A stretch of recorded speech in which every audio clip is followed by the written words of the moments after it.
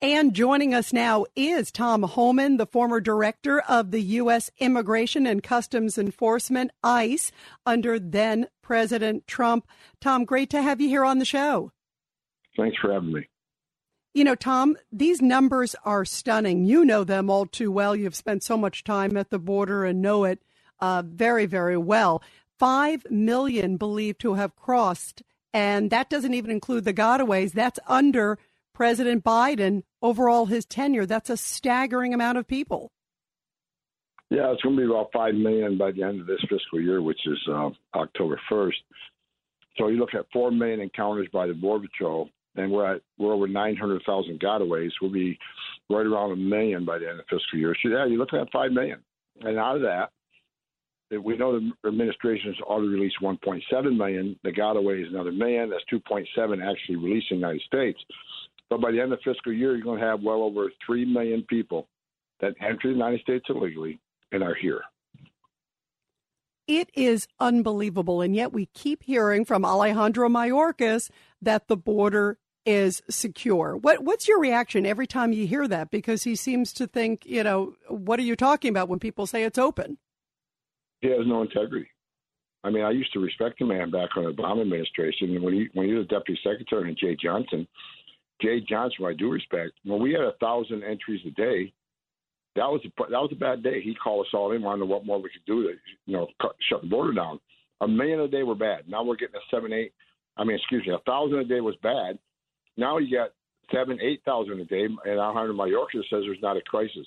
Look, he's lying, and he's basically playing the White House talking points, saying the border's secure. But when you have almost 1 million gotaways, people that enter the country illegally and just got away because Border Patrol was too overwhelmed to go get them. I mean, these are gotaways. They're on film. They're on drone traffic. They're on sensor traffic. These are recorded gotaways. And we don't even know what we don't know, how many people enter this country that didn't trip a camera, didn't trip a sensor. There's big parts of the border has none of that technology. So, it's well over that number. So he simply has no integrity. He's lying to the American people. And the men and women of the Border Patrol, every time he says that, they get so frustrated because they're working 24/7 dealing with this historical surge. Last year was historic, 1.7 encounters, 1.7 million last year. That was a historic record. And this year we're going to have over 2 million. We're blowing last year's numbers out of the water. So the men and women of the Border Patrol lost respect to them. And they feel abandoned by the Secretary and the President. You know, we continue also to wonder, why isn't President Biden even talking about fentanyl? Because that's a huge issue as well, as you know. He's not even addressing it. Is it because he doesn't want to address what's happening really at the border? Well, look, he says his policies are humane, and it's just another lie.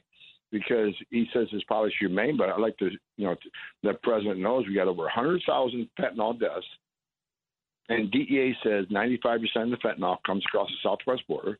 And it's easy to know why, because up to 70% of border patrol agents are no longer on the line. They're in facilities processing this historic surge.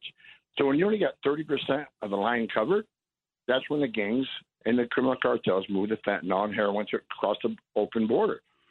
Now, on top of the 100,000 fentanyl overdose deaths, you got over 1,200 migrants have died since Joe Biden became president. 1,200 migrants have died on U.S. soil. Now, last week the number was 1,217. Considering they have 2 or 3 a day, we're well over 1,230.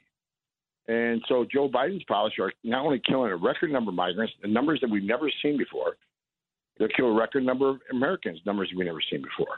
And they want to say that President Biden and myself and our team were inhumane, our policies inhumane.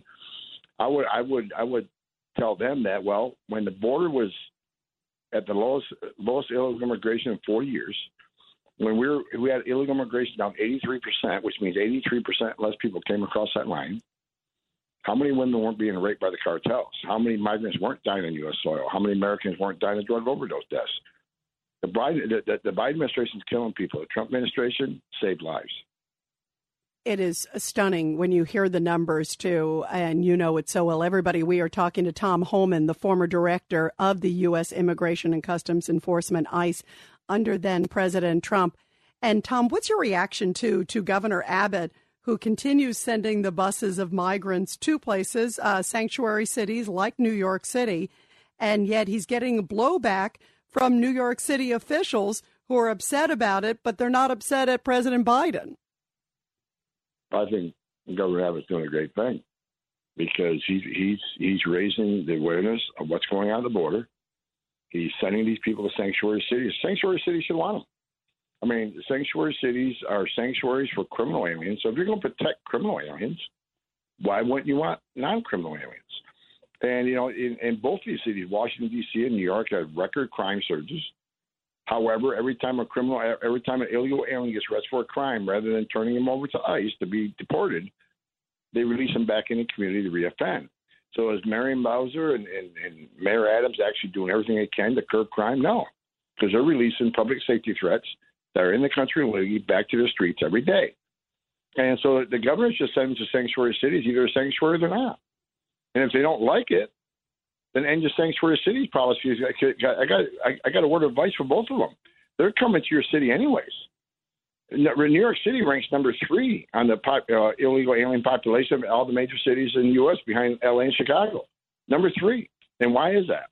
Because they can get to New York City, they can get a driver's license, they can get a job, they can even get arrested, and local authorities can't work with ICE. New York City even has an immigrant fund. They'll actually give them money to help fight the immigrant court case. Who the hell wouldn't go to New York? So if he doesn't want this, number 1, end your sanctuary city policy so they're not, going to there anyways. And number 2, call Joe Biden, tell them to secure the border. If they really care, that's what they do. And we just have a few seconds left. Tom, I'm also thinking of, there was a recent health fair. Illegal migrants came. They got free health care, they got education, they got food. There's word they're going to be getting free cell phones. And there was a new report that New York City could be spending $300 million annually to house these migrants in hotels. These are a lot of perks, and that's a draw to them real quick. Well, the taxpayers, I'll be upset. What really upsets me about this, there's homeless vets out there.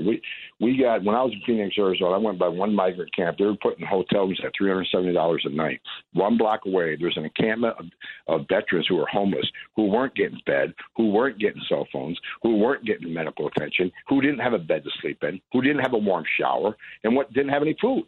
And these are people that served this nation wearing a uniform, and they're left out on the code, and we're taking care of illegal immigrants. And when you do this, it's just going to bring more because they know they'll be taken care of with no cost to them. 1,000%. And you're right. Our veterans should get priority. Tom, thank you so much for being here. All right. Thank you.